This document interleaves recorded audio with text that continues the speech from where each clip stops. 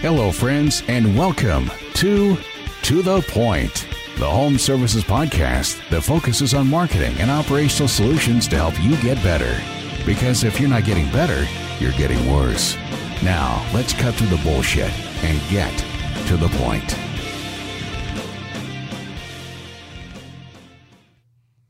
Hey everybody, it's Chris Yano, your host of To The Point, and my co-host, Mr. Tall Paul Redman. Hey everybody. What's up, TP? How you doing? Be ready? Good to see you again. So we have a special guest today, and so before I go into this, because I would normally have just said this right out of the gate, but before I'm going to go make the introduction first. Sure. We have a what I would consider one of the legends in the HVAC business in the studio today. He is the CEO of Goettl, and probably, I would say arguably one of the guys who's got the home services trade figured out the best that we've met in our tenure. Pretty impressive. Okay. Sure. So everybody, everyone, we'd like to introduce you to Mr. Ken Goodrich. Ken, how you doing, buddy? So Ken, I got to ask you a quick question before we get into it. So we always give Paul a hard time. So Paul, when you walked in, you saw Paul's super tall. He is 6'8", right? 6'8", yeah. But tell me he's not a spitting image for Bob Saget. He's getting pretty close. Can you tell the jokes like Bob? So no. So Well, I tend to lean more. I understand the comparison. Thank you very much. But it's more of a Danny Tanner, I think, reference than a Bob Saget reference. Because Danny Tanner's the family guy. Bob Saget's the raunchy comedian, Yeah. right? Yeah. But you look like Bob Saget. Just Yeah, for the I'm going record. with Saget. Yeah, okay, But act cool. like Danny Tanner. Absolutely perfect. Yeah, Okay, enough. I'm enough. okay with that. Okay, so let's go ahead and get into it, just because Ken has so much good information to share. He has a wealth of knowledge. He's been through it all. He has taken a lot of companies that have been failing and turned them around, and really has all the tactics on how to get these things done. Wrote a book. Actually, a book that I read when I was first starting this company back in 2007 called The E-Myth. He actually says a lot because he's not a big reader. I'm not a big reader. Not a big reader. I've become a better reader, but hopefully it's like a 100 to 150 page book. He can read. He just chooses not to sit down. Yeah, and what's interesting is that when I do read, I actually learn stuff. It's weird how that works out. So I did read through this book, so it was kind of neat to go back and reread it after being in business for 10 years and then read Ken's version of it now that we've been in the home services industry so long. So I appreciate you taking the time to do that to help the trades. That's awesome. It's indicative of the person that I've learned that you are. So I'm going to jump right into it so we have plenty of time for Ken to answer some of these questions. So eager to jump into it. You guys ready? We're ready. You ready, Ken? I'm ready. Okay, so out of the gate, what I always like to ask really any of our guests that are in these trades is just to give us a little background, on your history. And obviously it's a big history, but give us a little background on what your history is and then how you got in the trades. I know how you got in the trades, but I'd like you to share the story for maybe those who don't. Okay. Well, I believe I started out like many guys in the HVAC, plumbing, electrical service businesses. I held the flashlight for my dad, starting at 10 years old. And I worked every night and weekend and summer as he moonlight started his own HVAC service company. And then as soon as he made it a full-time venture, every day after school and on the summertime, that was my job. Flashlight, tools, putting up the ladder, those sorts of things. And over the course of time, I became skilled at the trade. Even before I could drive, I could repair or install an air conditioner.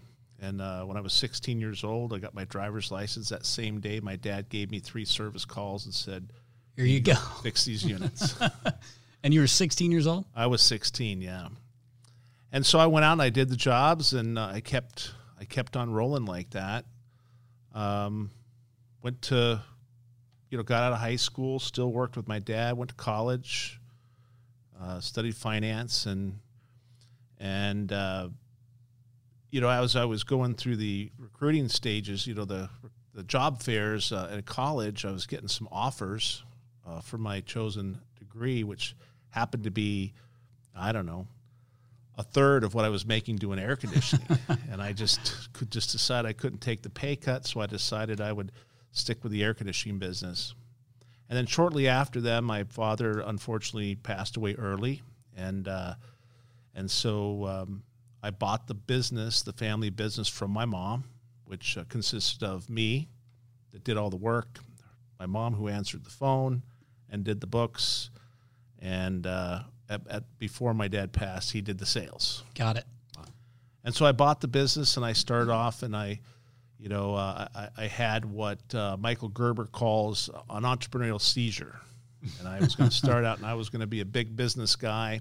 And at the time, I had in mind, this is when MTV came out. MTV lifestyle. Right. And I, I thought my life is going to be like an MTV rap video, right? The girls by MTV the pool, raps. The girls by the pool with the big, nice house and all the stuff, right?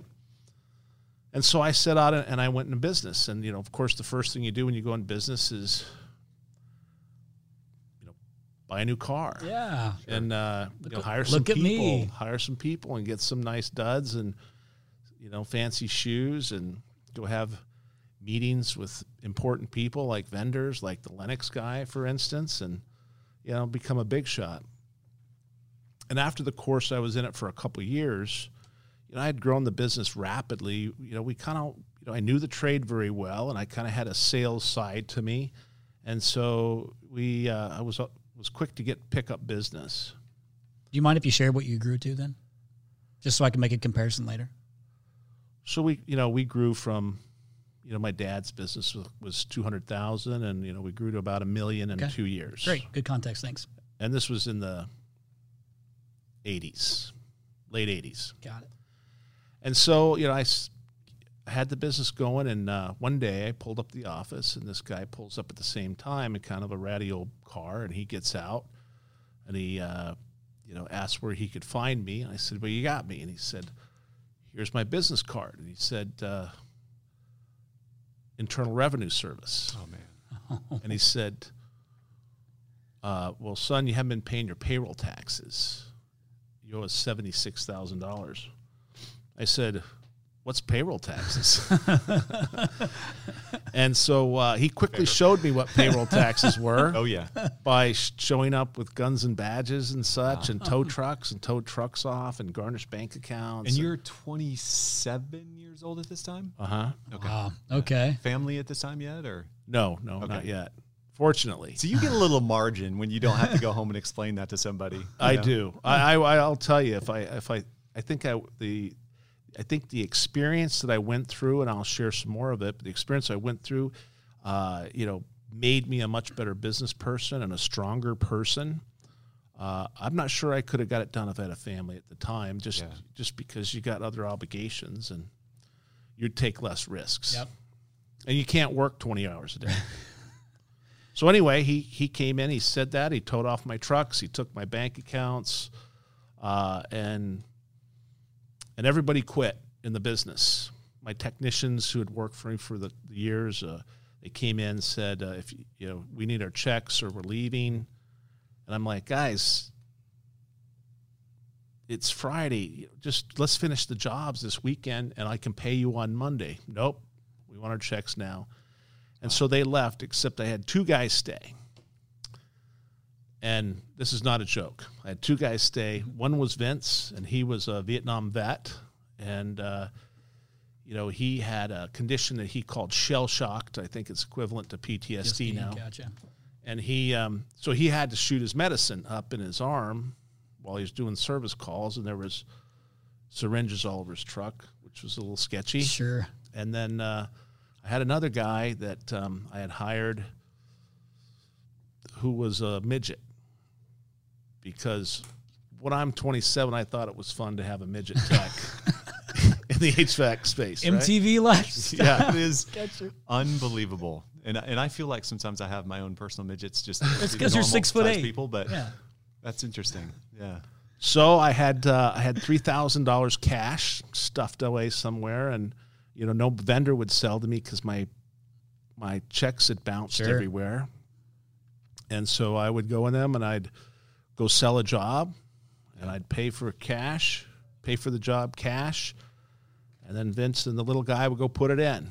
So this was a season. This wasn't just like a week. Like, how long did this last?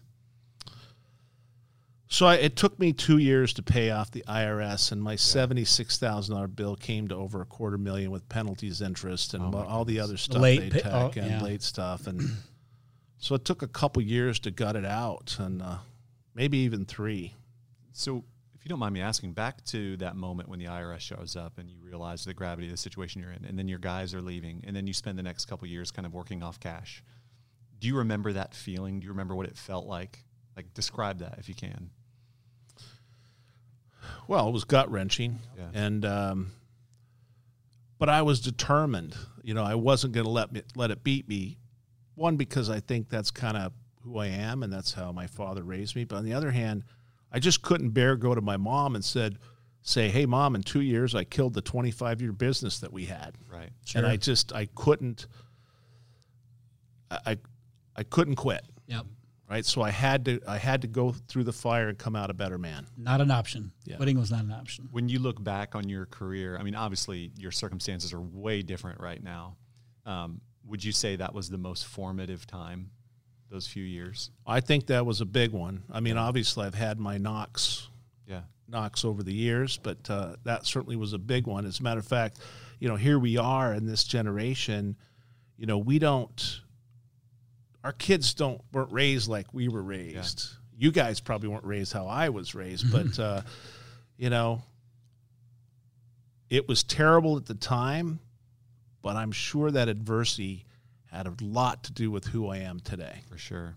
And so I challenge everyone to, maybe not go as drastic as I did, but put yourself in some challenging positions and work out of them, which just makes you a better, stronger person. So anyway, during this course of the time, when the IRS came and they pulled the tow trucks with the vans, all this stuff happened. It was Friday evening by the time it all ended. I went up to my office and sat in my fancy executive chair, and I saw this book, The E-Myth, that was on my desk that a friend of mine had given to me a couple weeks before. And so I looked at it and said, why most small businesses don't work and what to do about it.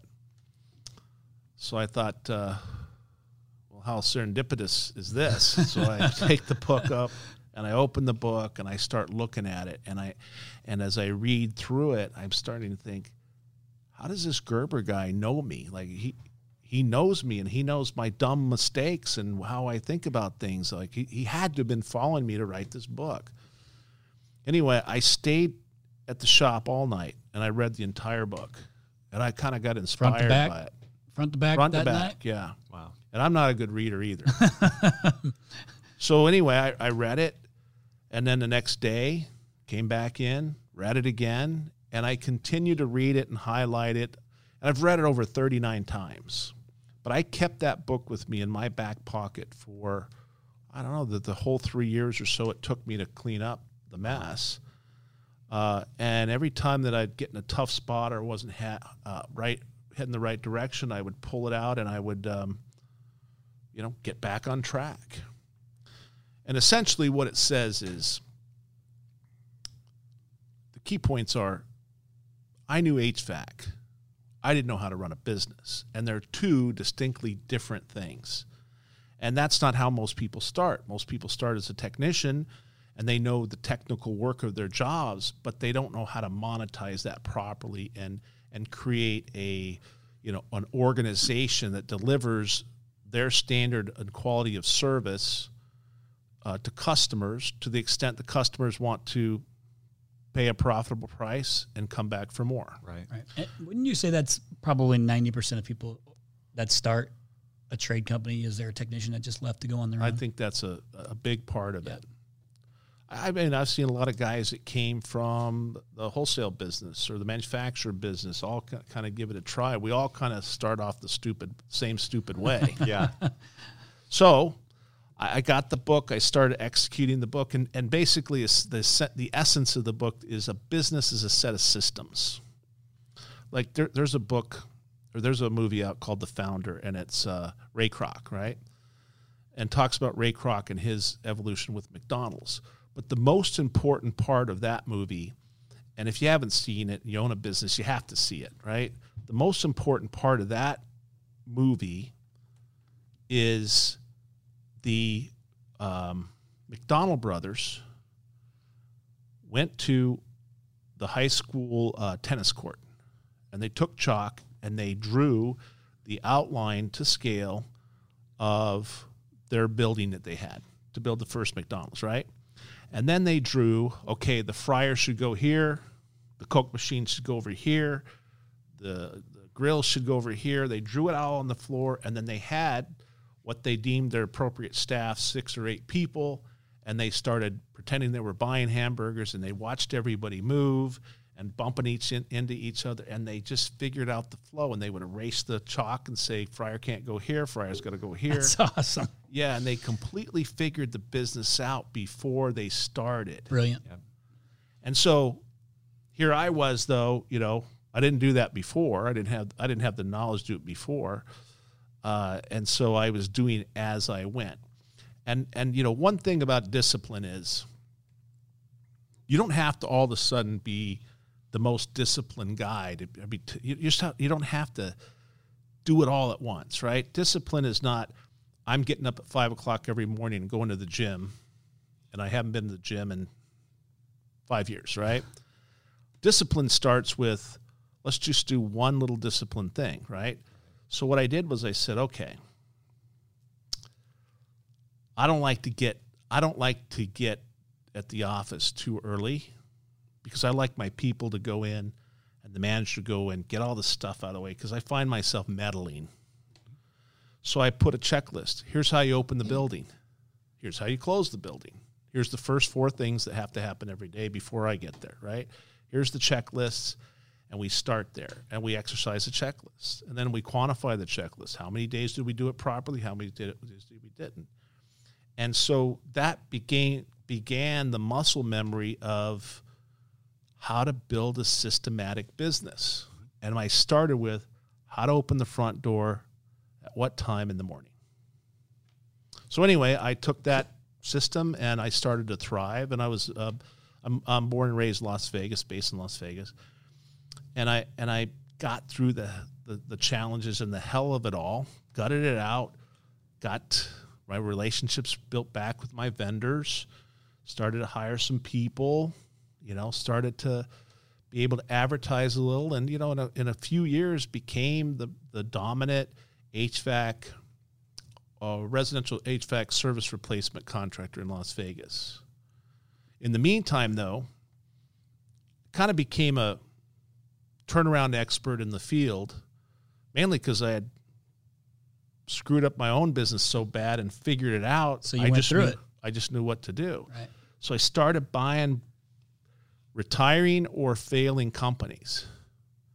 So one guy was retiring, older guy, and the business had declined. I came in, I put my systems in place. Here's how you open the door in the morning, and here's how we answer the phone. Here's how we sell a job. Here's our checklist to install everything. And we got him going, thriving. The next one was a guy who actually went into Chapter 11. Oh, no. And I petitioned, I got my lawyer and said, hey, I'd like to have that company. He said, that's called a white knight. I'll put you in as the white knight. I went to the bankruptcy court. I mean, I'm not even 30 yet. I go to the bankruptcy court and tell the judge my story and why he should give me this business on the benefit of the creditors. Wow.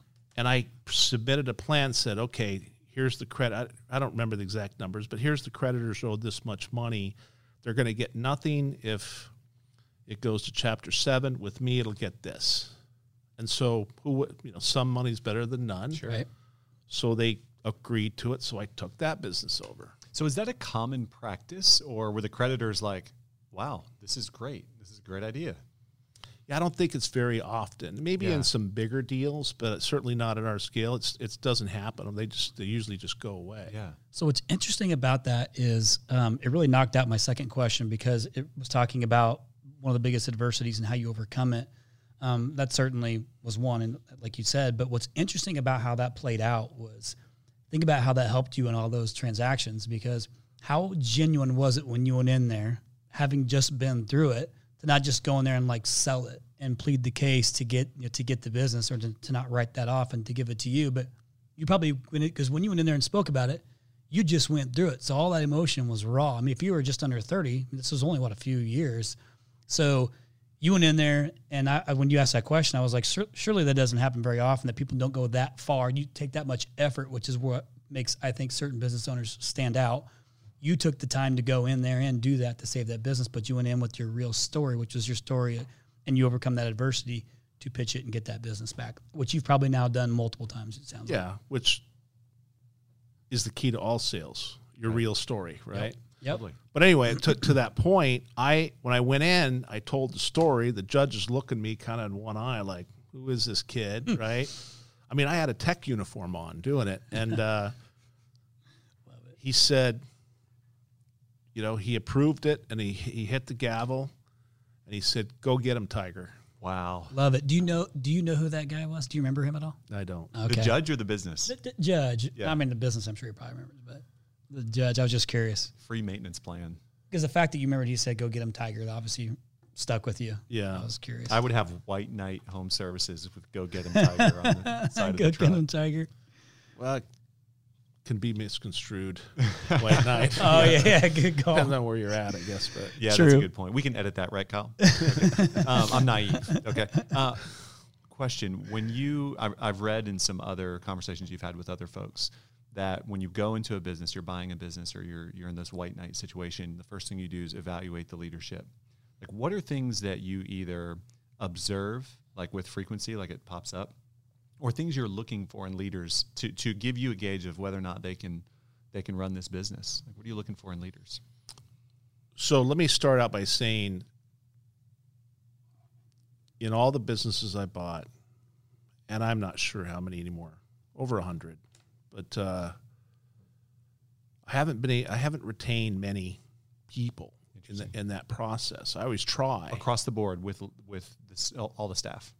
Yeah. Yeah. I've always tried, but the things that are very difficult to do, and that I never really put the resources towards, is understanding the fear of change, right? And so it's just even recently we started to really get our minds around it as an organization, the fear of change and what people go through. And so I never had any really luck pulling these people together because they were all stuck in the fear of change. And my mentality was, I'm so much better. This is so much better. This business is failing. I'm going to make it win. We're all going to win. We're going to have a better life, blah, blah, blah. Well, it takes a while for people to buy in. Rally the troops. And I never was, I just was impatient, and I knew exactly what we're going to do. And so Why wouldn't they buy in, right? Right. Now, that said, I picked up a few good leaders over the course of time. Now, as a matter of fact, one of my latest acquisition I did about 3 years ago, I pulled off two key guys, which is really solid guys. They were just young guys looking for leadership for themselves and an opportunity and a place where they could, take off the shackles and run the shackles that they put on themselves by not knowing how to run a business. Sure. Right? These are general managers, service managers. What was their role?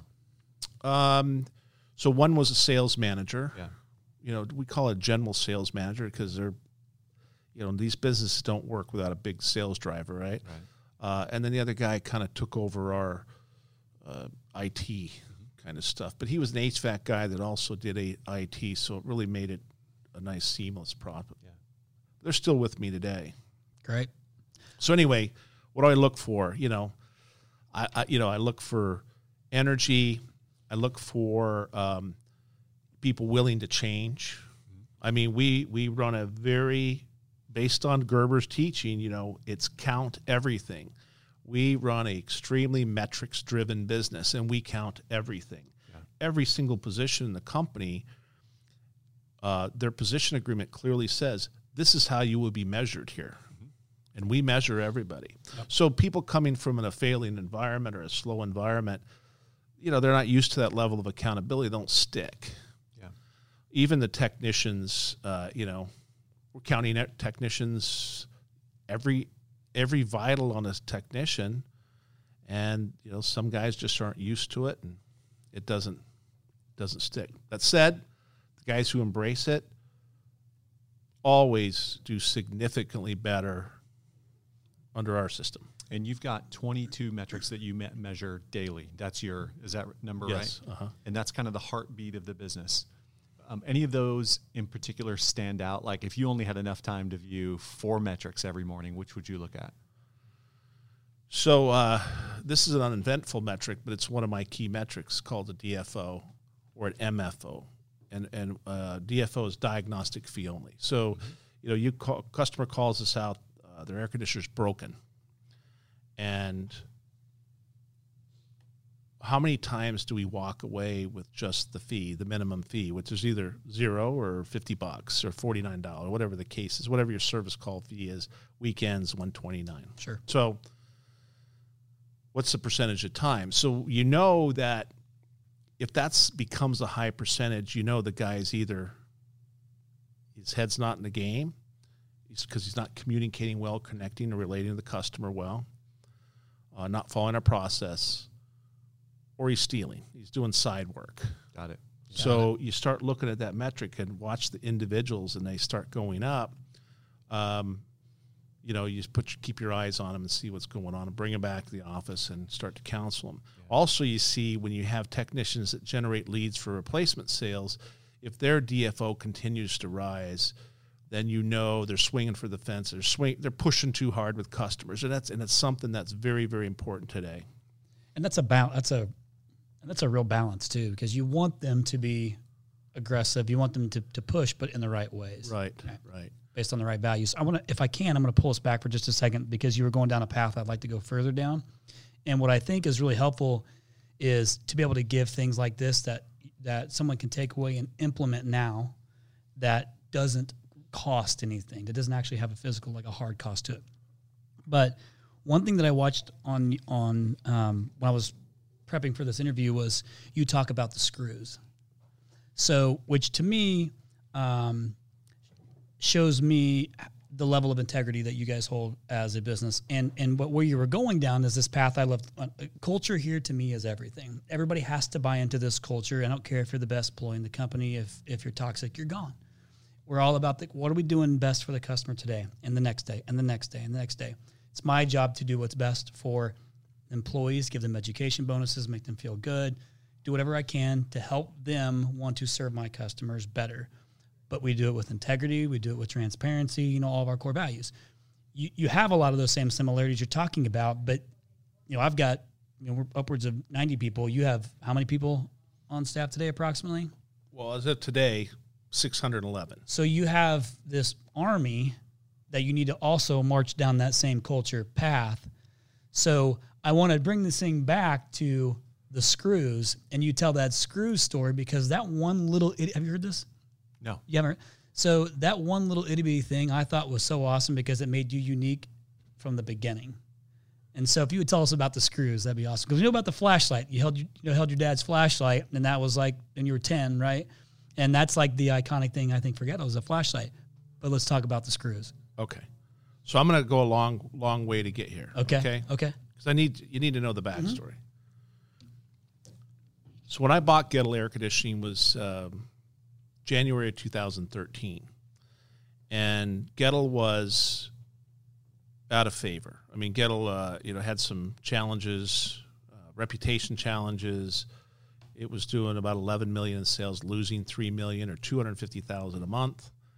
Most people didn't want to touch or try to catch that falling knife. But the reason why I bought it was the first air conditioner I ever lit up with my flashlight was a Goettl. Got it. And my dad was a Goettl dealer, and the first one ever repaired was a Goettl.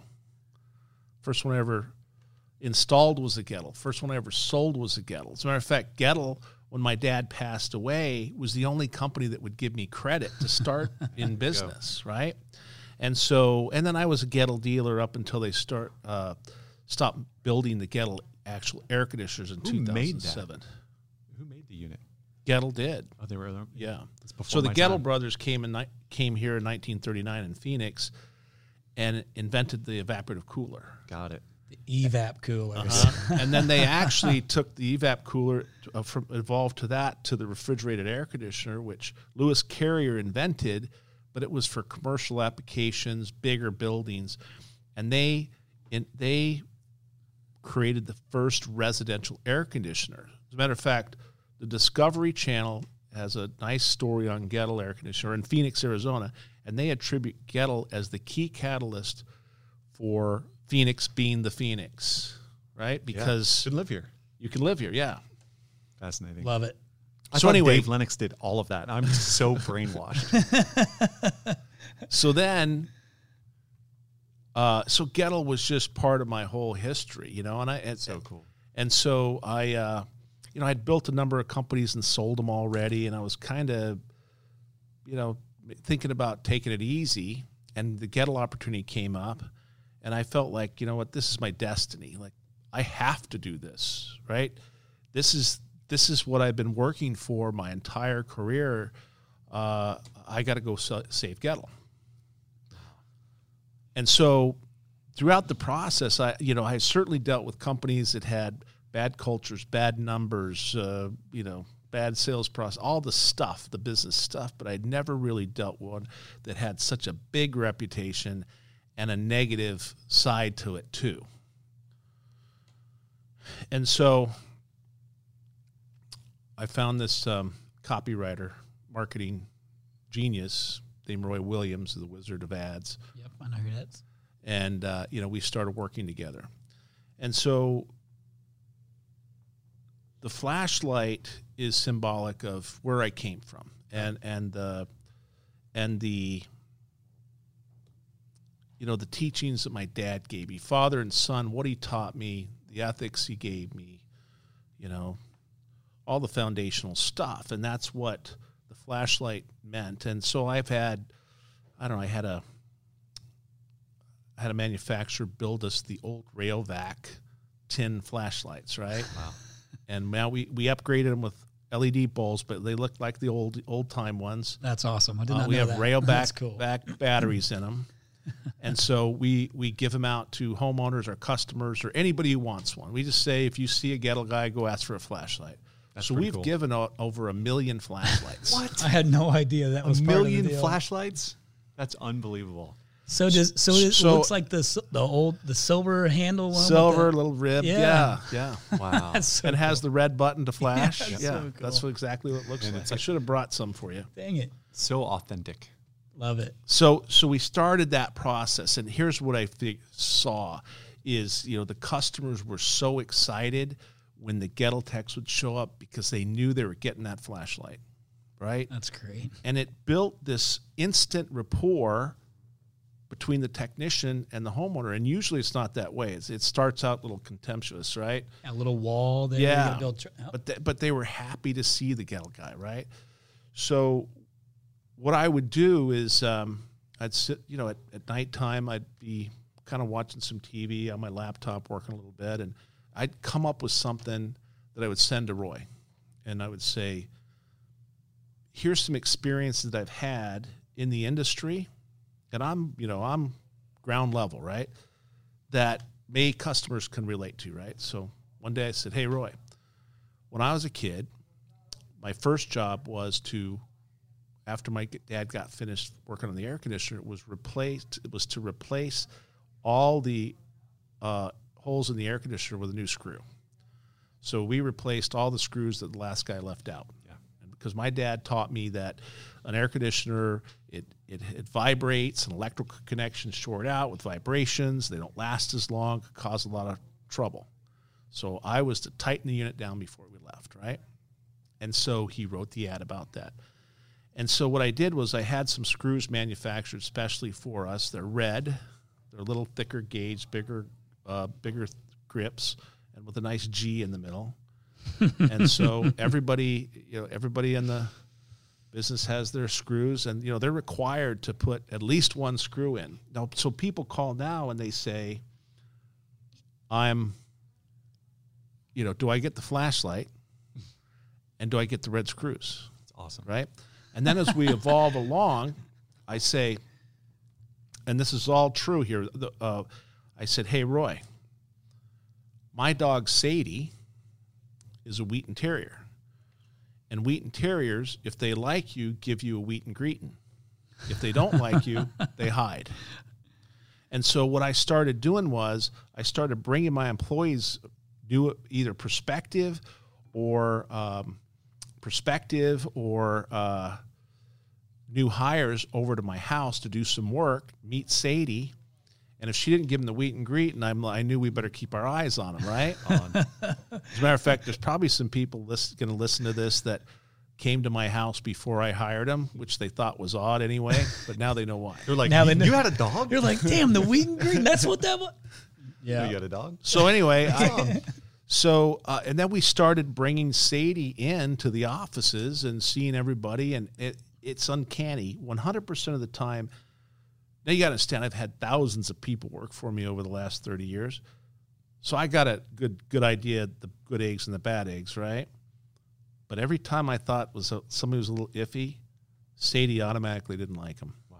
So anyway, we started bringing Sadie to our job fairs, mass hirings, and just kind of help weed out the process. But it was more for our culture thing, right? So we started advertising that Sadie checks all our employees. And everybody who has a dog kind of knows they have that sixth sense, right?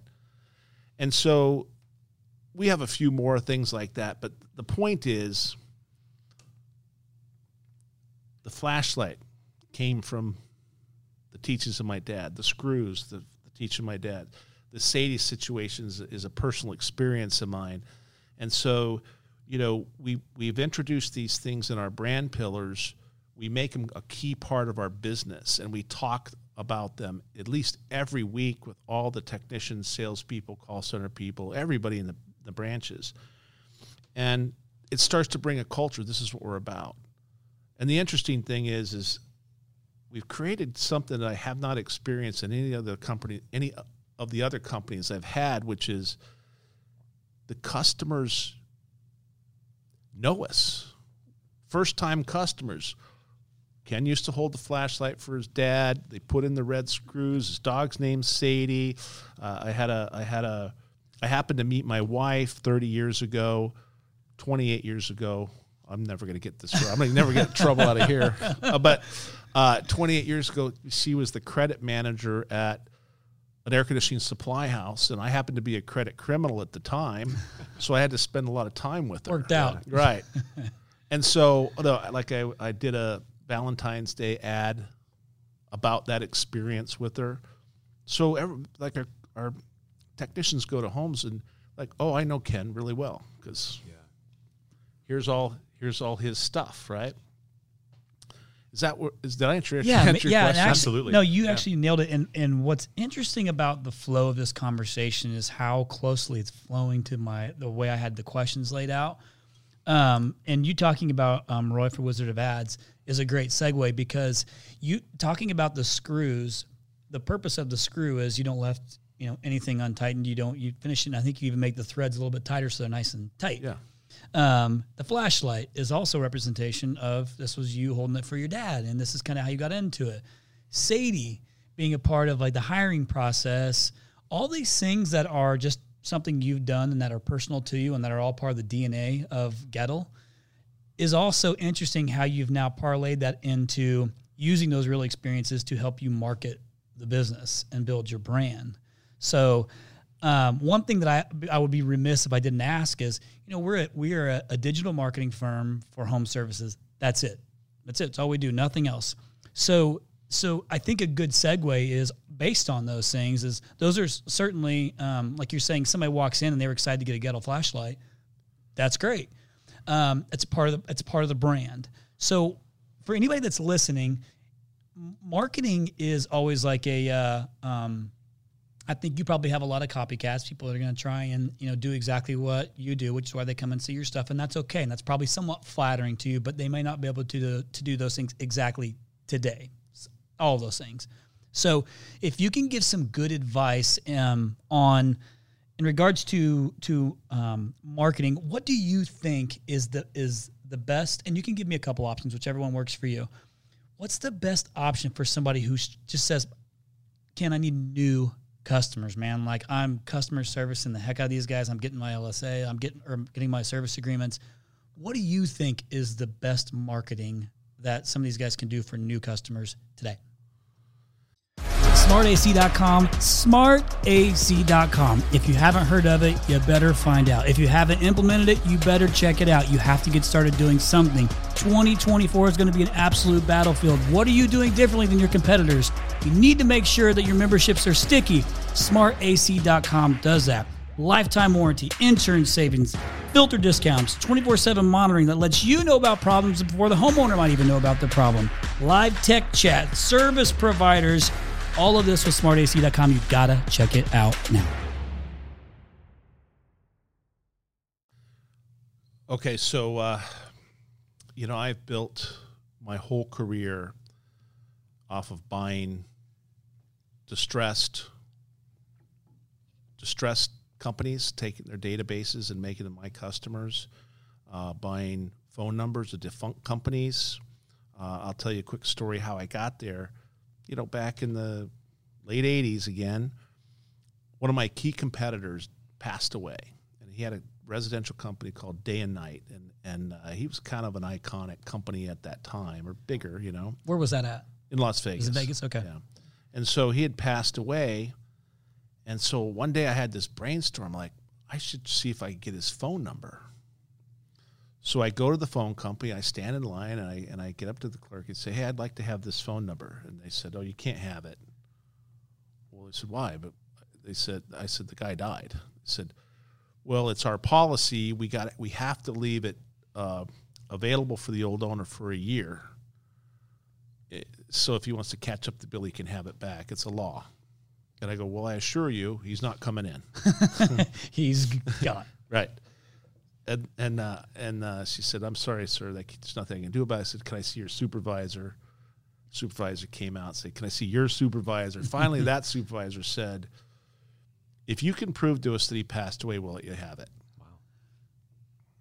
So I said, okay. So I leave. I'm like, how the hell am I going to do that, right? How am I going to find out?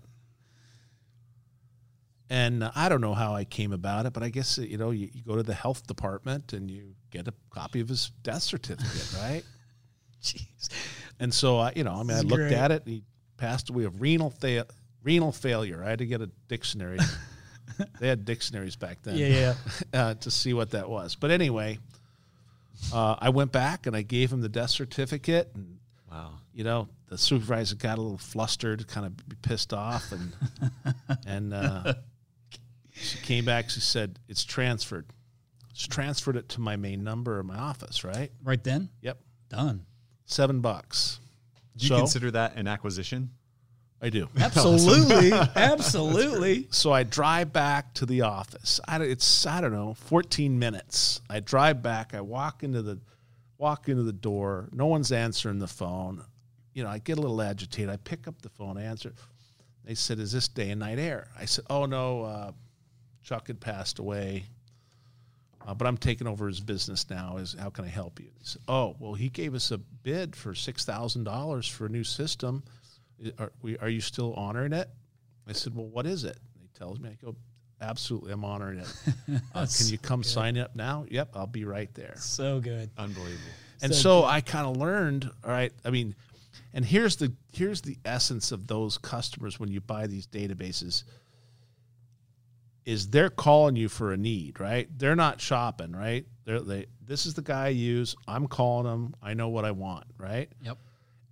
And then so you need to understand that what you're buying on these things is you're buying the relationship between that brand name and that customer, right? And so you got to honor that relationship, and you got to understand how to interlope, if you will, into that relationship and take over his place. And so we have various techniques we've used, and I can discuss them if you want, but how to get the database, inform people what we're doing, who we are, and try to grab as many as we can. But my experience tells me that if you can get half of those customers to use you because people fear change, yep, you're doing well. Right. Yeah. But anyway, those are the best customers. So I would say there has to do, that's one of the key things, is to be going out, looking for, well, at one point I had a disabled woman who would dial the phone book every month. And she would find the disconnected phone numbers. She would call the phone company. She got friends with all the supervisors and stuff. They might let them have them early, and I'd give her $1,000 a number. Love it.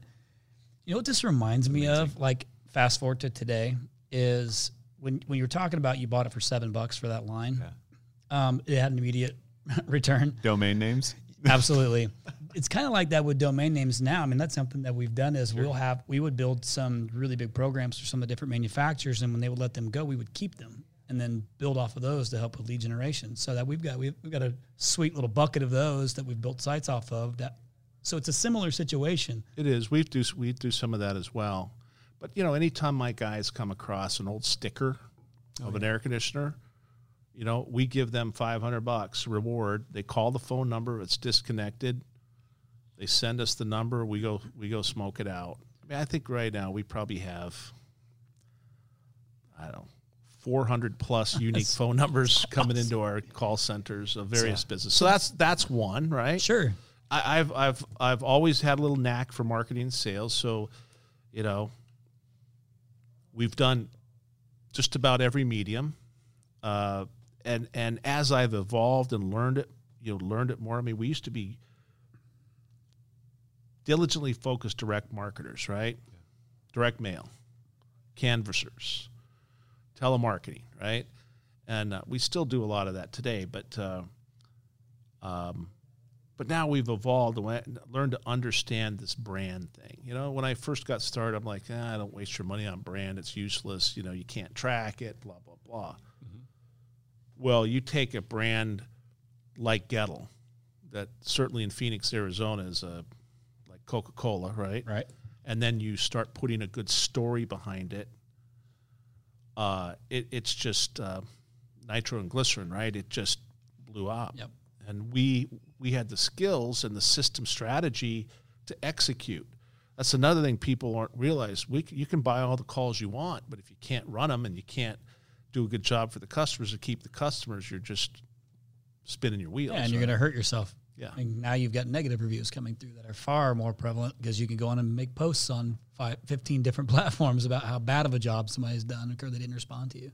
But just to answer your original question, if $3 to $5 million guy, it doesn't matter what size, but a guy starting out wants to get some more calls, you got to go comb every resource, telephone book, all the sites on the internet that we can get people's phone numbers, register our contractors lists, buy lists, and you just got to comb through them, and they pop up all the time.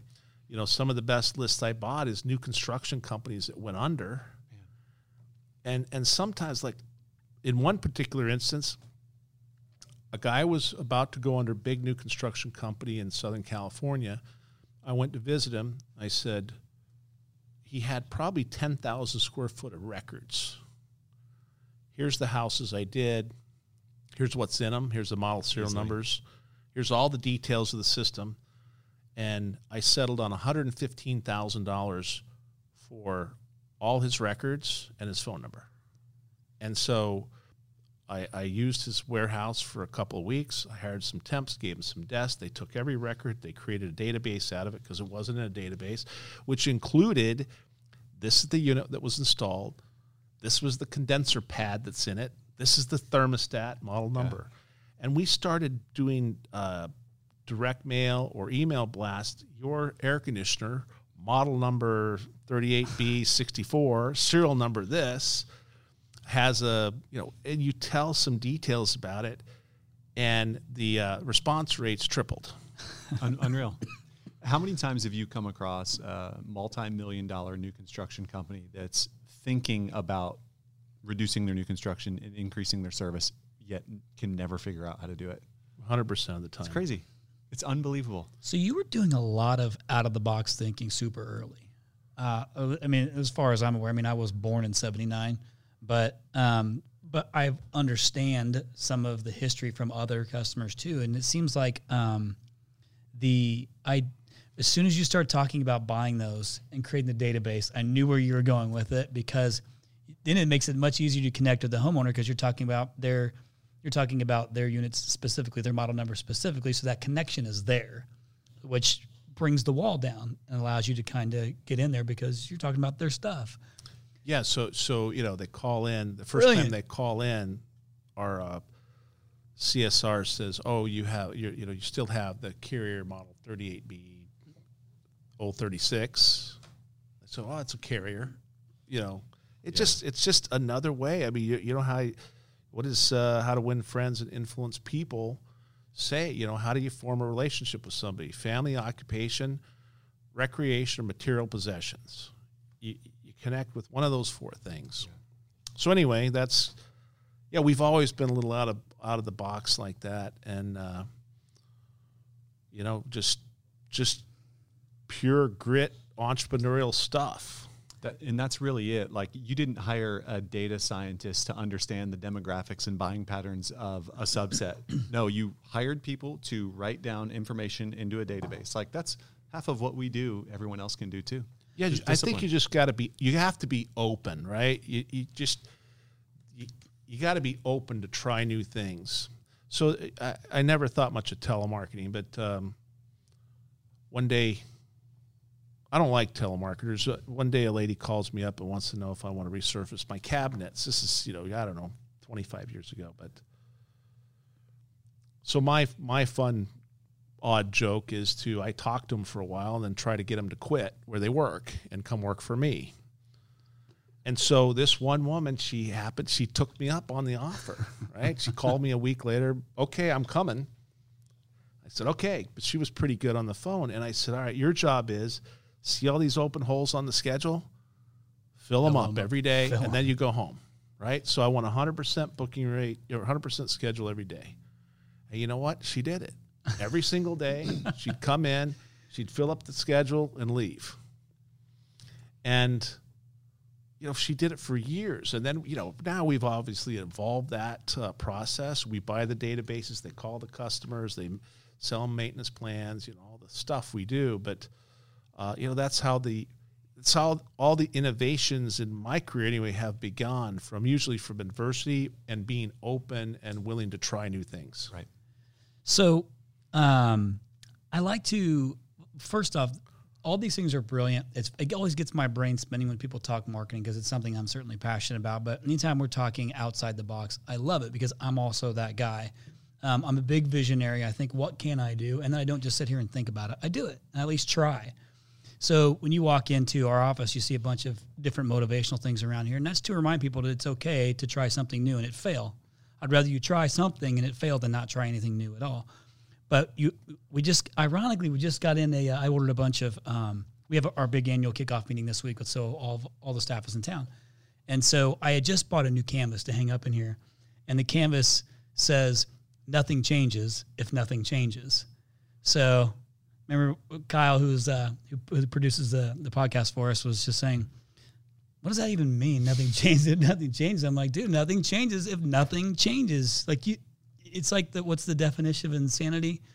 You have to keep on doing what you've always been doing. You keep on getting what you've always been getting, that type of thing. You got to do something different. You got to do something to set yourself apart, because somebody else is going to do it if you don't. Yeah. So you have to be that. You have to be okay with it not working and moving on. And then if it starts to work and it starts to fail, don't just give up on it. Make tweaks and then come at it. One of the things I did early on in business, when I was struggling, I'm always trying to be self-aware. And so one day I got a little mirror and I put it up, glued it to my office wall, my personal office wall. And every day before I left, it was right before you leave the door, right? And I had look in it and I asked myself, did you accomplish anything today? Because you can go into a business and it can be akin to the game show where you go into the plexiglass tube and then the fan turns on, all the money flies around it, and you're trying to catch it. You never catch any, right? It could be that. Or, what I was trying to discipline myself to do was I didn't feel like I accomplished anything until I either built a business system and or implemented a business system inside the business to take me to the next level and set me free, just from the chaos of day-to-day doing it. And so I would just ask myself that every day, and I try to keep score and, certainly get more accomplishment days than non-accomplishment. You never get 100%. Sure. But all it cost you was the cost of a mirror. Yeah. And a little bit of extra accountability. And that goes a long way when you have to look in a mirror and say, was today a good day? Was it not? You don't have to have big wins every day. Just keep chipping away. That's something that we've talked about here plenty is it's not got to be something big all the time. It's just all the little things add up. But what you don't want to do is go backwards. Yeah. Right? Like it's okay. Even if you try and fail doesn't mean you went backwards. It means you just learned and now you can continue to move forward on something different. And generally what we've observed is 99% of the things that can impact you positively and negatively, of course, are within your behavior. Like they're there. You can do it. You can control it. It's not external. Yeah, like I tell my guys, we're at the stage, my manager I talk about, my branch managers, I say, guys, we want for nothing. We want for nothing. We got a powerful brand. We got phone calls coming in every day. We got all the latest tools and equipment. We have access to the finest people in the industry. We have the best. We buy better than anybody else. We sell better than anybody else. You want for nothing.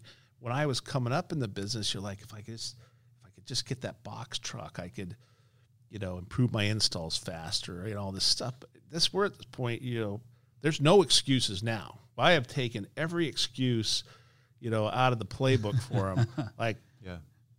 Just do it now, right? Every single day is game day. Yeah. Let's go. So of your system that you apply, you talked about the system, the processes that you insert into a business. Would you say it's 50% operations, 50% kind of sales and revenue stuff, or is it more weighted towards operations and like fixing the hole in the bucket first? Like, what's that look like? So for any business, there's 7 centers of management attention that Michael Gerber describes that I was subscribed to, but there's 3 that are essential. There are 3 are the beginning 3 of the business, right? It's lead generation. You got to understand how to generate a lead, right? There's lead conversion. You got to convert the lead to a sale. And there's client fulfillment. And client fulfillment means you got to get the work done that at least to what the customer was promised. Yeah. Hopefully better, right? Mm-hmm. And so lead generation, lead conversion, client fulfillment. That's, the one thing I see a lot of guys in our space miss, right? It's just got to be a constant. You just, you have this printing press, right? It's printing. It's not making money unless it's printing paper. Lead generation, lead conversion, client fulfillment. It has to be happening, 12 hours a day, 7 days a week to make a real business happen, right? And then on top of it, the other 4 are leadership. Where's the company going? What do we stand for? What are we about? Management. Yeah. Management is the people side of the business. Yep. Money is the financial side of the business, and marketing doesn't mean lead generation. Right. Marketing is what's your brand, what's it stand for, what's its colors, what's the story for people to relate to. Right. Yep. Absolutely. So I took all those 7 centers of management attention. I first got the 3 down. I learned how to generate a lead, sell a lead, and do the work, right? And by the way, when I say do the work, it includes things like, here's an operations manual that says the air conditioner has to look like this before you leave. Here's the 7 different views. It has to look like, don't leave unless it looks just like this, right? Yep. So I got all that stuff done, and then I made the main directories in all my computers. You remember we used to have networks before clouds, right? Mm-hmm. It was called the eMyth directory. And so I was constantly reminding myself that the system as a solution, right? And then there was 7 directories: leadership, money, management, the 7 that we just talked about. And we put all our business systems and filed them that way. I don't know if I was going. No, that answers it for sure. Okay. Yeah. And so that's how we approached it. So I think there's no particular business that doesn't need to follow those exact same 7 centers of management style, because attention, lead gen, lead conversion, and client fulfillment are every day. Except we're now doing it for our customers. But you're doing it for yourself too. We are. And so the way that we've kind of went about this to help you because to help connect the dots here is we are the lead gen channel. But when we bring it in, we have to make sure the contractor knows to the name, date, time of the customer. What do we bring in? Was it an install? Was it a service lead? If it's plumbing, was it drain? Was it a sump pump deal? What was it? Who's the CSR that booked the call? So that way we can at least help hold the CSR accountable. Even though we're not doing call coaching, we can certainly identify opportunities for them to fix it. And then ultimately you be able to see, or the contractor be able to see, what did that equate to in revenue? Because I know what I paid for my marketing each month. What's my return? So that way there was never a question on what's the actual return. So that way the trust is there. But it was using the same. That's chapter 24 in your version of the book is the 7 centers of management. I loved that chapter, and I'll follow a lot of those same things. I hit on that because that was a key piece of this in the beginning for me, was making sure that we tracked everything so we always know where we stood with each other. And that way, if another manufacturer tried to come in or somebody tried to come in and just sell and say whatever to make them change, I could go back to facts. And it's helped with our retention rate. Yeah. Well, it's just the key essence of all business, right? Is being able to quantify performance. Absolutely. And make make your course adjustments based on that. It always resonated with me because I started out as an air conditioning technician, and what do you do to diagnose an air conditioner? You put on some gauges, you put on some meters, you check some temperatures, and then you get an idea of what's happening, and you make your decisions based on what the numbers tell you. And so it resonated really easy with me. Now, the difference is you grew up in an era where you have software and analytics and all this stuff. So when I was doing, I pretty much had a big rock, a flat rock, and then a little rock, and I would just like etch you and etch Moses numbers. Look at 20-year-old Kyle over there. He's like mind blown. Like, really? Or use my crayons. One of the two is what I did. But, and we've evolved. We're very, of course, yeah. We're very technical. I would say we're highly technologically advanced. You have to be. For our business. Yeah, like you said, you kind of have the best of everything, so there's no excuses. So I want to finish with this last piece of it, and I intentionally wanted to finish with this because I have a feeling you're going to have again more thoughts on this. But if you can kind of go back to the phase where you're starting to, and I believe there's multiple. When you hit 1 million, you think, holy crap, I made it to 1 million, and then it's like getting to 3 seems like, man, it's taking me forever to get to 3. So when the purpose of this podcast is talk about how to recession-proof your business, and you've given a lot of valuable things that they can implement that don't cost anything to do. So if you could say, hey, if I can break this thing down and to like the checklist, like you talked about with your processes, like, hey, you walk in, you open the door, you do these things. If there's like, say, 2 or 3 things that you have to do because the market is going to correct at some point. It's got to correct. Maybe probably not as bad as it was before, but it's going to correct.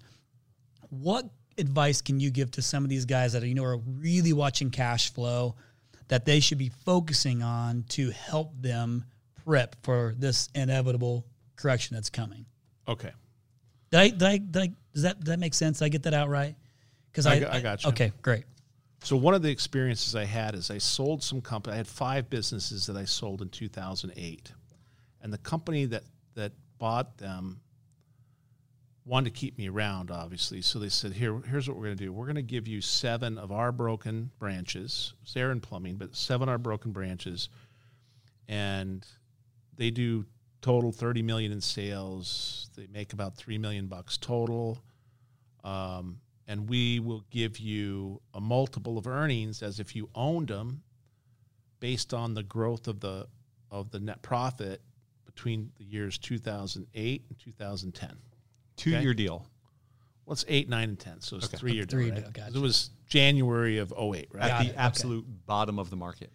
Yeah, I mean, that was pretty bad. That's a pretty rough time. So when we started this company. So again, I'm just one of those odd guys that you give me a challenge, I see red. I can't stop until I get it figured out, right? So 2008, 9, 10. I mean, I haven't seen a recession like that. Hope I never, ever again. And so we said, okay, how are we going to monetize this thing? And you went into this with you didn't have to bring capital. You brought me, and then and my team. And so I pulled my team together, hired some extra managers. I got them on the same team. I started implementing the processes that I've described to you today that I've been proven this whole time. Made a metrics-driven business. We implemented all the same softwares. We had all the same jargons. We had our accountability calls twice a week. We had all our stuff going. We were buying databases. We were buying small companies. The whole formula put together. But here's what I learned in recession. 1, never run out of cash. So, it's not a matter if, it's a matter when, right? That a recession is going to happen. So he with the cash wins, right? So make sure you're stuffing a little away for a rainy day, because the opportunities and the real wealth is made on the downturns, right? Sure. Absolutely. So make sure you got the cash so that you can act, right? So I was backed by a $1 billion company. So we had the cash, right? And anything I could come up with, or we could act. I need 30 trucks. I got 30 trucks, So then I learned that, most of the guys they don't know how, they either ran out of cash, or they just don't know how to operate with, low lead volume. And so what we did is I took an extra $1.1 million and invested in radio. And I turned that radio on, and we started taking customers. We became the brand dominance. We were swallowing up the smaller guys, the ones that were going out of business, and we were taking everybody else's business. And we took it from 30 million to 80 million. We closed 2010 at 80 million in sales, from 3 million on the bottom to 14.3 million on the bottom in the years 2008, 9, 10. Wow. So it's get your war chest ready. Don't run out of dry powder, right? Be ready to strike while the iron's hot. Turn on that marketing and bark like a big dog and take more market share. Can I piggyback off of that real quick?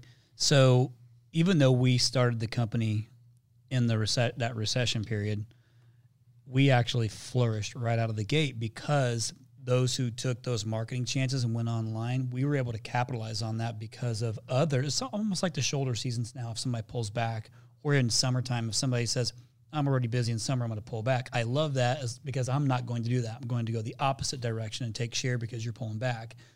In 2008, 2009, we did exceptionally well because those who spent money were reaping the benefits of the volume coming through because they were spending money. What you just said is you're actually capturing it on both ends. So those who didn't stockpile away that cash to be able to sustain were going out. So you were capturing those opportunities, but also heavily marketing too and taking that share away from them. So you're kind of hitting it on both sides. Yeah. I hear that right? Yeah, 100%. And one last thing. Can't stress enough the importance of maintenance plans or club memberships or whatever you want to call them. If you look at your revenue, I've never seen a well-run HVAC or plumbing service business that doesn't produce more than 70% of their revenue off of first-time customers. So with that argument, you may say, why have service agreements? Okay. Well, the service agreements are, it bolsters up your shoulder seasons, right? Yep. So you have stuff to do. And then it gives you at least opportunities to be creative, to figure out new products and services to generate revenue in the off season, right? But especially when you're going into that recession, you need to know how to monetize those service agreements and keep those people close to you, because it's just your base, right? Yeah. It's your foundation. So we got very good at taking care of our service agreement customers and making that a high priority to convert people to our service agreement plans. I mean, right? We really put a big focus on this, and actually did what we say we're going to do on the maintenance plans, because so many guys, they get them, but they can't service them. Yeah. We put the resources and the money out to do it. And, so now, we're growing our service agreement base at about 1,000 a month. Wow. So isn't it fair to say too that, especially because we have such a recruiting epidemic, of just the trades, there's 1,000 people, or I forget what the number is, but obviously there's far less people going into trade schools than those that are retiring. So we have that gap of it's hard to find technicians and installers and things like that. I think what's also nice about having the service agreements is it keeps those guys busy too. So we're not having that extra turnover because they're still doing things. Busy and a training opportunity. But let me tell you this. Here's something that I think that everybody should know. I started looking for my first employee in 1986. 1986. I was 4. I hate to date myself, but that's the case. 1986, and guess what? It was hard to find people in 1986, right? This is not a new phenomenon. Right. Now, yes, we have more statistics. We understand that people aren't getting into the trades. We know what's coming, but you just have to act. Yeah. So, I mean, we run 25% of our trucks with apprentices in them, so we can convert them into technicians. We have set a goal this year to hire 50 veterans and put him and using their GI Bills, put him through HVAC school, the Perfect Tech Academy in Fort Worth, Texas, and bringing them into our teams. We have constantly we have recruiters in every branch that are internally recruiting through, the various lead aggregators and such, but they're also getting out to trade shows, trade schools, all that kind of stuff. It's just, you just put your effort on it, and you make sure that your business is priced properly so that your margins will cover it. Sure. And you've done, as far as, and it's similar things that we do here, is you created a video to use for recruiting to let those know who might potentially want to come work for you what you're all about if they don't know who you are. So that's one of those ways that you connect, because you kind of have that personal connection that's coming from you. Yeah, that's interesting, that video. I like, all right, we tried it out. I mean, we put out videos a couple times a month now, but that one thing seems to be one of the most interesting impacts of all the innovations we've done. I can't tell you how many people that are, employed by us now that they might see me and they'll just say, why I came here is because of that video. And I'm talking hundreds. Wow. That's great. If that's not a testament to using recruitment videos, and all it took you was the time to record the video, a little bit of effort, and then putting it out there. Right. Yeah. And it goes back to what you said earlier about you have to tell the story. You can't miss the opportunity to tell, especially if it's an authentic, true story that has impact. Yeah. So many guys in our industry have held the flashlight for their dad, but I took it. That's mine now. Can't use it. Yep. Sorry. We've trademarked it. So, but there's so many stories that you can add it. It's just a story for people to understand, to like and trust you, right? As a matter of fact, our whole branding campaign, of which we spend $10+ million a year on, is really just about, we want people to know us and like us. Wow. So I just put this on my wall, and it's something I've preached and I've said lots and lots and lots of times, and I think it's a good way to kind of close this thing out, is it says, don't be an asshole, be authentic. Because you don't need to be who you're not to be successful. You don't need to be Ken Goodrich to be successful. You take these things and you apply them. Some might work for you, some might not work for you. But if you've already done these things and you've paved the way and you've learned what works and what doesn't work, it seems to me that you would try and mirror some of those things and go down because you've already done it. So it's like, why reinvent the wheel on things that you just said are working? And I'm going to finish with this piece. I talk about the 95-5 rule.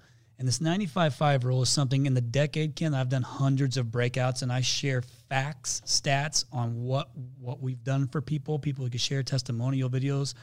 I'll walk into a room, 500 people, give a solid keynote, go over facts, and 95% of that room will do nothing with what I just told them. 95%. And that might even be generous. But the 5% that do act on those things are typically the ones who turn into the Ken Goodriches and the Goettls. Is that fair? Because you have to do something. If somebody's giving you facts, like you've given me, all it takes is a little action behind the ambition to get it done. You've paved the way. You've given the tasks. You've made the processes and the checklists. Now you got to do something with it. And I would say, there's the secret. We act when most people don't. We're not particularly more smarter than anybody else. It's just that we do it. One of my key guys said to me recently, he goes, he's worked for some big companies, some nice companies over the years, but he said, you know what the difference in us and those guys are? I said, what? He said, they all talk about it and we actually do it. Don't talk about it, be about it. Awesome job. Awesome job. Ken, hey, I cannot thank you enough for coming in here. Like I said, time, I believe, is our greatest asset, and you're a busy man. So I really appreciate you making time to come, not only to do the podcast, but to come into the office to do it. So thank you so much. You're a pillar in the industry. I think that, we are grateful. We've read some of these things, and there's actually things that we can apply to this business because we kind of align, with the home services trade. So thank you so much for coming in here. I hope you felt like it was worth it to come in here and share this information. I'm eager to hear the follow-up to this because this is going to be a nice little two-parter. But that right there, if you think about it this way, was millions of dollars worth of ideas. I'm talking long-term, millions of dollars worth of changes that you can do, and some of those things won't cost you a dime. That's right. So thank you again so much for coming in here. And until next time, thank you, listeners, and welcome to The Point. Take care. Ken, see ya. Paul, see you later, buddy.